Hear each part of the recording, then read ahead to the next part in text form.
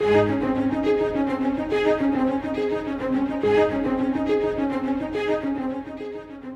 uncertain days, it is important to remember that our world is getting ready to meet God. We are all getting ready to meet Him. The King is coming. Today, we join Scott Pauley in walking through the final book of the Bible, the revelation of Jesus Christ.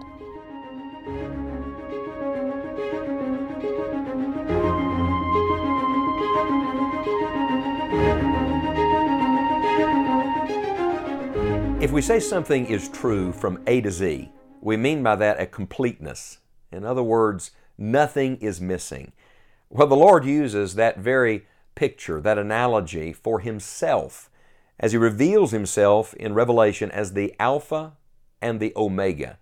Alpha and Omega are the first and last letters of the Greek alphabet. So in John's day, the people that he was writing to, they understood. When he said, I am Alpha and Omega, he was saying, I am A and Z. What is that? That's the starting point and that's the finish point. I'm thinking now of the writer of Hebrews writing that our Lord is the author and the finisher of our faith. And Paul said, being confident of this very thing, that He who began a good work in you will perform it until the day of Jesus Christ. In other words, he's showing like bookends to our understanding that He's everything. We've come in our study of Revelation to Revelation chapter 1, verse 7, where the Bible says, Behold, look, behold, He cometh with clouds, and every eye shall see Him, and they also which pierced Him, and all kindreds of the earth shall wail because of Him, even so, Amen.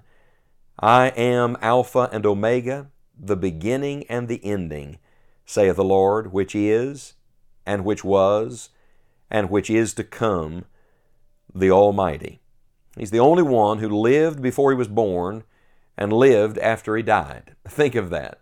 The Lord Jesus Christ has always been, He is today, and He will always be. In fact, that description of our God is found first in verse number 4. The word comes from Him which is and which was and which is to come. And then it is repeated in verse number 8.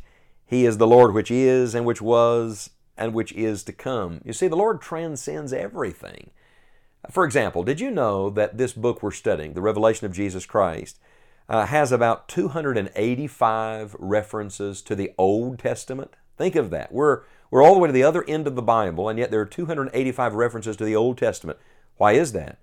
Because God is God through the whole. All of Scripture is connected to Him. In the previous verses that we studied here in Revelation chapter number 1, we looked back to what He has done.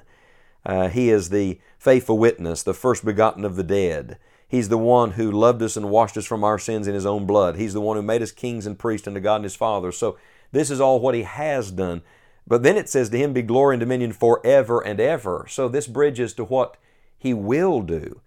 And when you come to verse number 7, we're looking forward, ahead now. Behold, He cometh with clouds.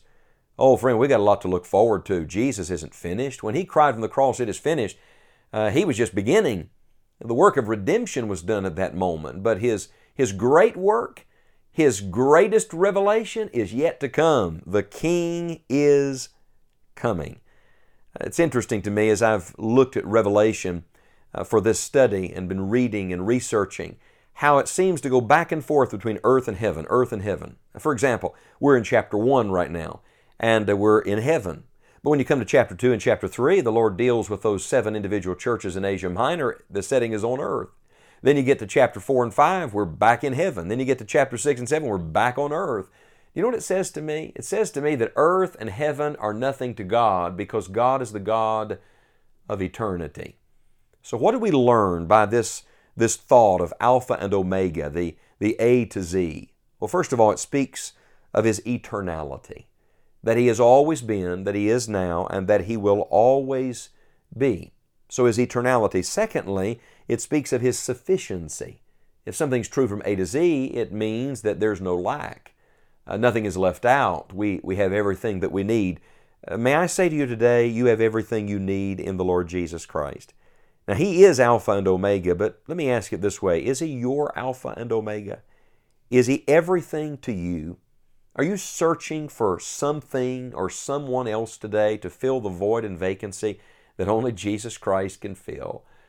Someone once said that our hearts are restless until they rest in Him. It's just another way of saying what Solomon wrote in the Old Testament, that all is vanity and vexation of spirit until the Lord has His rightful place in your life. So this is not just some theological concept. No, this is a very practical application that the God of eternity is the God of sufficiency, that the God that will rule and reign forever wants to rule and reign in us today, that the God who is coming with clouds wants to come and make His home in you today. Let Him be everything to you. But then, here's the great emphasis of Alpha and Omega. It's not only that it speaks of His eternality and it speaks of His sufficiency, but it speaks ultimately of His victory. You see, these verses are victory verses. When He came the first time, His first coming, He came in humility. When He comes the second time, He's coming in glory. When He came the first time, He came as a lowly baby in a manger, but when He comes the second time, friend, He is coming as King of Kings and Lord of Lords. When He came the first time, lots of people missed Him. But when He comes the second time, nobody's going to miss Him. Listen to verse number 7. Behold, He cometh, and it tells how He's coming, with clouds. Do you remember back in Acts chapter number 1 when He ascended and those disciples watched Him go up in that cloud, and the angel says, why stand you gazing up into heaven? This same Jesus which was taken up from you into heaven shall so come in like manner as ye have seen Him go into heaven. So He went up with clouds. He's coming back with clouds. I personally have a conviction that these clouds are not just physical clouds like the ones we see in the sky. But if you remember in the Old Testament, when God revealed Himself, it was always in His glory cloud. That Shekinah glory cloud would come down and rest and abode. I believe it's a reference to the fact when our Lord comes, He's coming in all of His glory. And then it says, and every eye shall see Him. We know when our Lord comes to set up His kingdom, to rule and reign on this earth, no one is going to miss Him then. Every eye is going to see Him. And then the Bible says, and they also which pierced Him, and all kindreds of the earth shall wail because of Him. The idea here is that those who rejected Him will recognize who He is. But those who put Him to death, certainly those who crucified Him that day at Calvary, but all of us, in a sense, put Him to death because of our sin, that all of us will know very plainly who this is. Thomas, look at the holes in my hand. Look at the scar in my side. Look at my feet. You see, those scars will still be visible someday.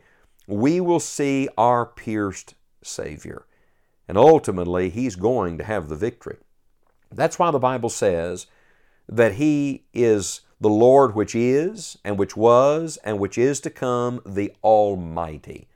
So let me leave you with this glorious thought about our Lord today. He's greater than every one that troubles you and anything you're dealing with. He's greater than every weakness in your life. He is Almighty God. He always has been Almighty, He is Almighty, and He always will be the Almighty God.